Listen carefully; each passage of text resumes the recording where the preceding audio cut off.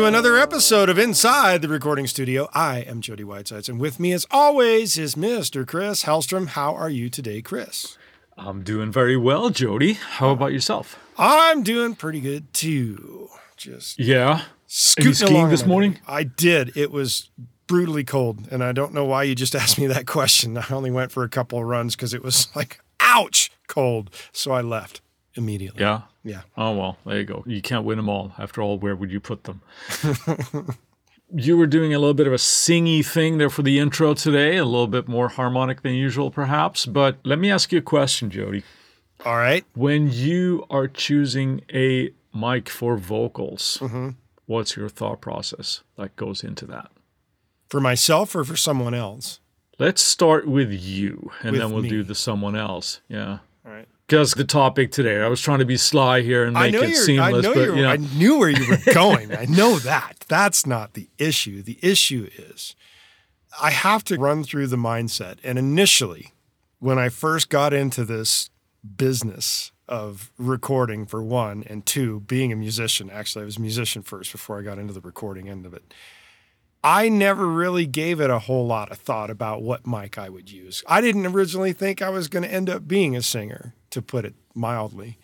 So while I was attending music school, I had one microphone. That was an SM57 Beta. I still have it. In fact, it's just right up there on the shelf. I can still see it. And I use it from time to time still. It's been an awesome mic for the entire duration of all the years that I've owned it. It was when I was living with an infamous rock singer that I got the chance to get another microphone. And that ended up being the beginning of my first musical endorsement, which was with Groove Tubes. And that microphone that I got with that endorsement was an MD1A, and I still have that. I didn't give it much thought, but I used that mic quite a bit. And Jeff also got one the same time when I got one. When I recorded my first quote-unquote album, I used the two of them in a miking situation when it came to everything. Because he let me use his, and I would let him use mine if he needed it. And I didn't give it much thought. So I did that entire first album essentially on those two mics of the MD1As and then the Shure SM57 Beta that I still have as well. I didn't sing through the 57 Beta, but I used it on other things in addition to the MD1A. Once I got through the MD1A phase and I started thinking about the next phase of where I was going to get microphones, it was fortunate for me that I had a Sennheiser endorsement. And the primary reason behind that endorsement had more to do with their headphones and their wireless setups.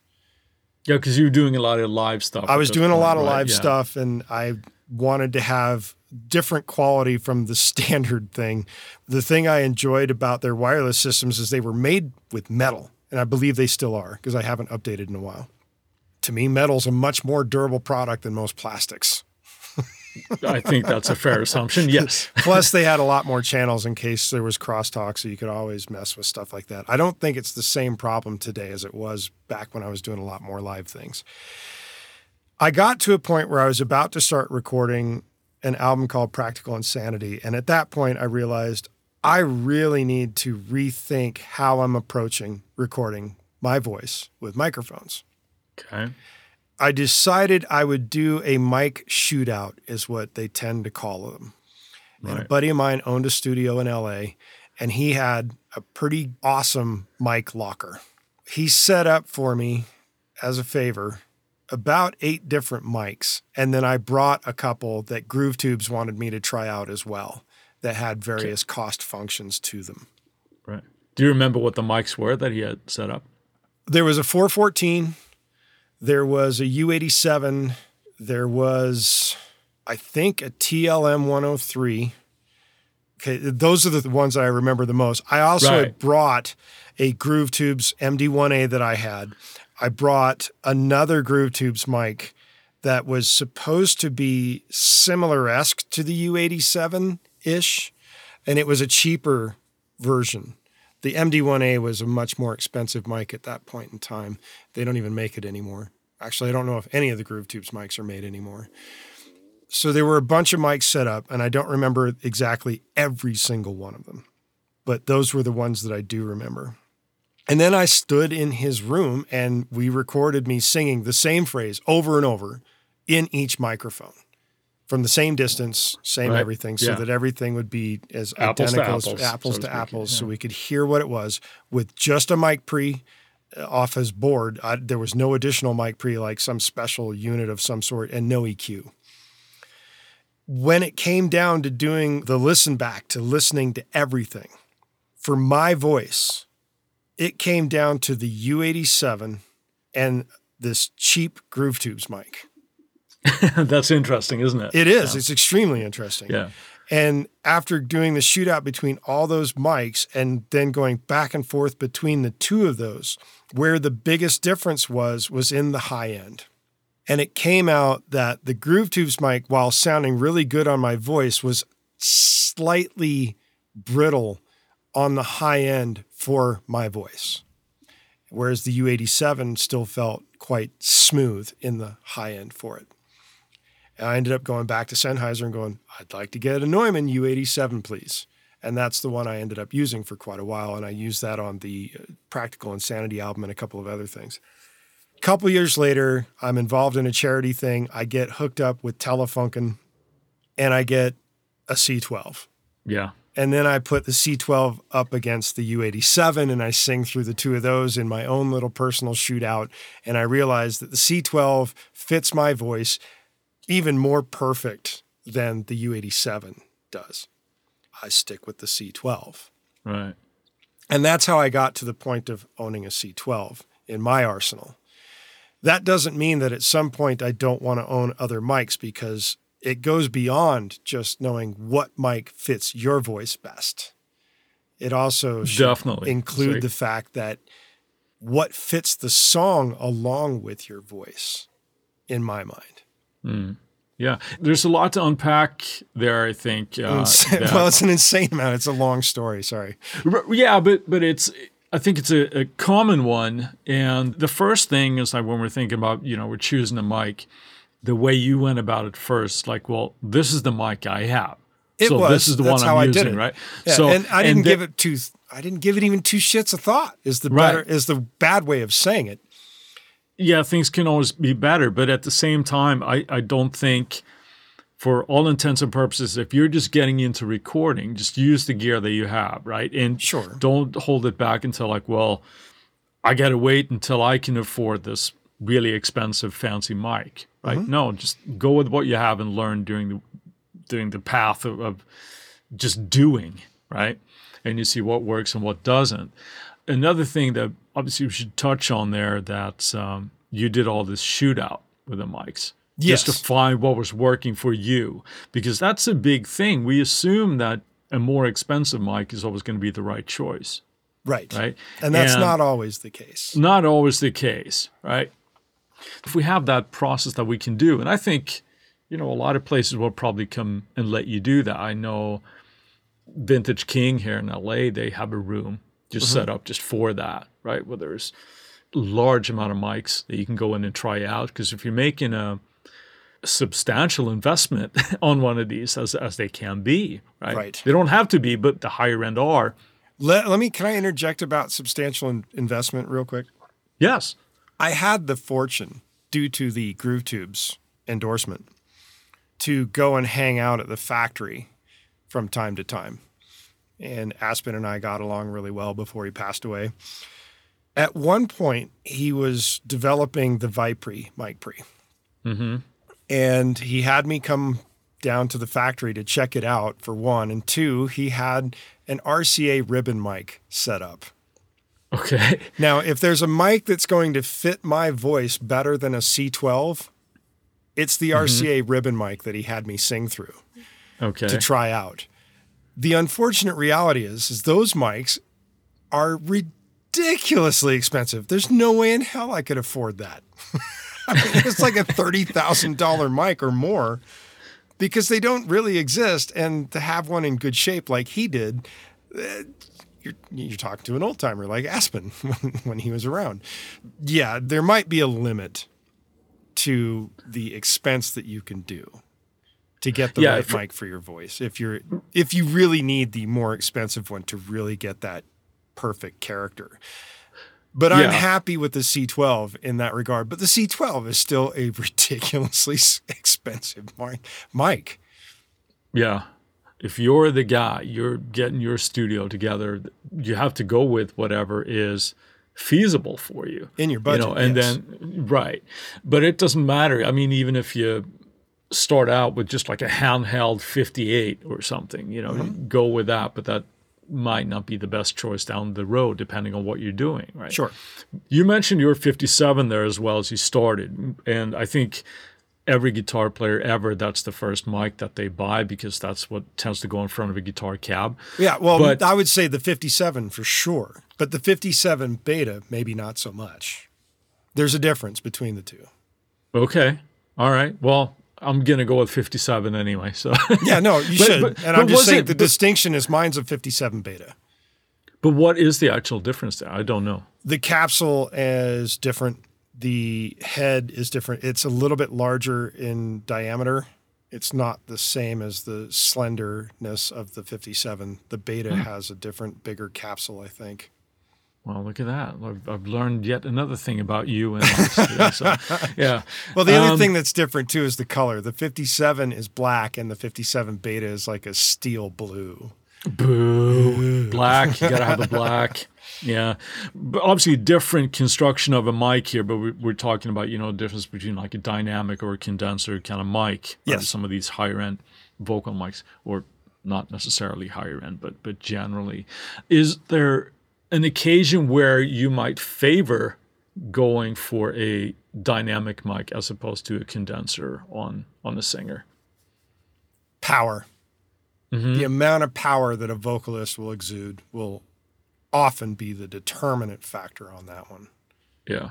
I'm with you, Especially Dick. with condenser mics are not going to react the same in that regard. And that's where the Vipery really comes in kind of cool, but we're not talking about preamps right now. We're talking Yeah, about let's not mics. muddy the waters anymore, right? The more powerful the singer, the further back from the condenser or even possibly ribbon mic they have to stand in order to not blow the shit out of that thing Right. and cause intense distortion and other problems. If you blow into a ribbon mic too hard, you're going to actually break the damn thing. Right. So Yeah. in that regard, that's where a dynamic mic is going to become much more handy for you.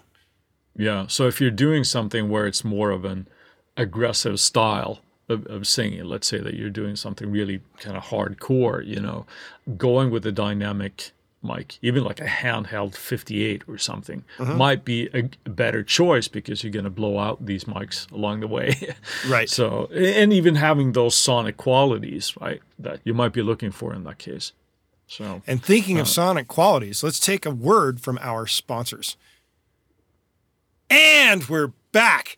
We're going to continue on with a little bit of story time from Chris talking about a couple of vocalists Yeah. that know their voices and what they should be using in the studio. Go ahead. right. Yeah. There's, I just recently watched the documentary about the life of Ronnie James Dio.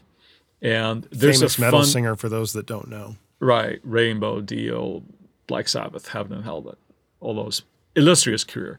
There's a funny part in that where Jack Black is describing how he had Ronnie come in and do some vocals for the movie, like The Pick of Destiny or whatever. it was. Tenacious D. Yeah, exactly. Yeah, baby. And Ronnie brings in his own mic, sort of being the gracious guy that he is. They go, oh, no, we're all good. We got mics here set up for that. And he's like, yeah, okay, yeah, not a problem. We'll do that. And to make a long story a little bit shorter, he ends up blowing up every mic that they put in front of him just because his voice is so powerful. And that's when he, can see, it's like, yeah, that's why I bring my own mic because this works. So you can actually do that. I have another story that just came to mind, and I don't remember who the presenter was. It might have been an engineer called Peter McKeon. He was talking about Andy Johns, how he was relatively fresh in the industry at this point. He's recording super loud, distorted guitars, and he wanted to isolate the cabinet. So he's like, ooh, there's plenty of space in the mic locker. So he actually put the cabinet in the mic locker, and in the process blew out, I don't know how many microphones because of just the level that was in there. So What? yeah, Wow. it's I think that's funny. I hope the story is true because Hopefully it should they were be. insured. Yeah. Yeah, that's a funny story. So you got to be a little careful with this. So if somebody has like a really, really powerful voice, or you're in the locker room, don't put your cabinet in there because you're going to blow out a lot of mics. Right? All at once, yes. Right. Do you know what kind of mic Ronnie James Dio was singing through? I have done a little bit of research here, and I can't say definite, but I think it was a Neumann TLM 170. Okay. 170R, I think, because it had 10 dB pad on it, and was that, and supposedly this had been like tweaked for him as well, just because of that power. So that generally speaking, that might be a fairly costly mic because they're relatively more expensive. Yeah, it's not $100 mic. Right. You know and if what I we mean? go the opposite spectrum, infamously, Bono from U2 is known to record his vocals in the studio through an SM58. Yeah. You don't get much cheaper than that. It's only like about what, $100-$150 for those things? Yeah, tops, right? Yeah. That fits his voice. It fits the style of what they're doing. Thus, the idea that you don't always have to have the most expensive mic to automatically get the best vocal sound. Right. And even still, it's like if you're looking for that sound and that's just out of your budget, you just can't invest in that. You can actually rent mics. Yes, it is possible to rent mics. And it's probably not as easy in a small town to do, but you could do it in the bigger music cities for sure. Right. That's another route to go. If you, I really, really like to try this mic, and I want to use it on our next album, whatever's coming up, and see if you can rent one. It's a cost-effective way to go about it, and you can still have it. And you don't have to sell a kidney to get it. So that's another way to go. But there's another way now as well with the wonderful use of technology, right? Yes. And mic emulations, baby. Yeah, absolutely. You're actually using one right now. For every episode we've done on this podcast, you've used one. Yes, I have the Slate ML1. I was never one to record a whole bunch of vocalists. I have, of course, and they've generally had their favorite mic that they would like to use, so I've always kind of gone along with that. But I thought this was a really, really good way to broaden what I had. I have a handful of mics that are nothing super exciting. This technology I thought was really, really cool. This is something I use not just obviously for podcasting, but when I do vocal sessions and things now, I use it as well, beyond the scope of today's podcast, but for acoustic guitars and that type of thing as well. But it is a really, really cost-effective way to get a lot of the same coloration that you can. I've been greedy, so I bought just about every expansion pack that's available for it as well. Yeah. I think that's a great way to go around it as well. So now that you have all these emulations, let me butt in here, and you're going to go and record a vocalist. Yeah. Or they're going to come to you and record. That's a better way of saying it. How would you go about picking the right mic for their voice now, other than just their choice? Well, it's super simple now because it's just, you record through the mic, and on the plugin, you can just choose. Right? You can just choose, okay, now let's try this mic, let's try this mic. It's physically obviously the same mic, but in the software, you're changing the characteristics of it being a C12 or whatever I happen to choose. Right. Do you do that with the vocalist in question? Yeah. And see if they're going to be happy with it and want to sing through it the whole time, or you just have them sing through whatever choice they want, and then you switch it later without them knowing? Maybe a little bit of both. Oh, yeah. Now, I mean, the first thing is having them sing through something that they feel inspired to sing through. That's always a great thing. Yeah. So you do that. Now, the only time I would change that come mix down or something would be if it just doesn't work, if it needs to have a slightly different character. Sure. No, it's just finding something that they feel comfortable singing through. we can talk through that and see, well, I think this might be a better choice. See what you think of this, and Right. you work it out, because it's all about that inspiration, right? Mm-hmm. So I think it's a great way to get into that, in the technology that we have today as well. With that is, fantastic. It's not just the Slate though, right? Because UA have that. They do. As well now. Well, Slate has two. They have the ML1, the ML2. Yeah. Then Universal Audio had originally started with Townsend Labs with the Sphere L22, which is still available. But that's not a modeling mic, is it? That's just their mic, isn't it? Well, it's a mic that was meant to change the sound based on whatever you ran through the plugin. So it is a modeling mic. Oh, the I was L22. unaware. Yeah, it started that way. Universal Audio has recently released two more mics, the LX and the DLX, to complement the whole series that I guess they're continuing on down the path of these modeling microphones. So it's possible with those two companies to get a plethora of mics. There's another one that's pretty big in the modeling mic genre, and that is Antelope Audio. And they have two different series. They have the Exino, which is just one mic choice there, and it's a USB mic that can model other mics. So you can plug it in USB-wise. Don't even need a mic pre for that, which is kind of handy. That's really cool. If you're, again, beyond the scope of today's podcast, but it's like if you're doing field recording and that kind of stuff. Sure, you don't need to run around with a whole bunch of different extra gear. You could just go with a laptop and the mic. Right. Now, they also have another group of mics called Edge. So there's a bunch of different Edge mics that also do modeling as well. Each one of these companies has their own proprietary plugins that you're going to be using. Now, prior to the advent of these mics that were done this way, GrooveTubes, I think, was I don't know if they were the very first company, but it's the first one that comes to my mind. And obviously based on the story of what we started with up top, they had a plugin that allowed you to choose the mic that you already recorded through. And then you choose the mic you wanted it to sound like. And it was a very early plugin. It was rudimentary. You knew what you recorded through, and then you changed the character with what you put on the back end of this plugin. So you could kind of emulate different mic sounds based on whatever curve they were doing with the math of whatever that plugin did.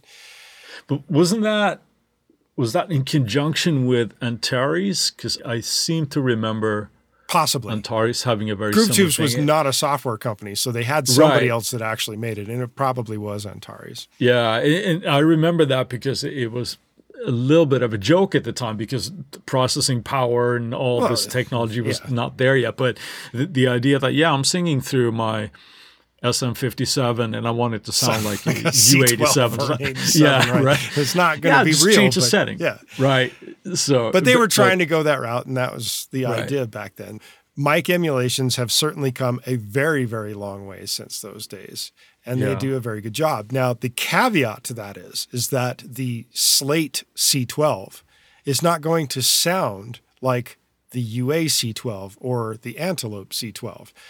Right. And the reason for that is they're modeled from different versions of the C12. If everybody used the same C12 to do their modeling, well, then they'd probably all sound pretty much identical. But because each mic has its own slightly off characteristics, comparatively speaking to others in the same genre, they're going to be slightly different.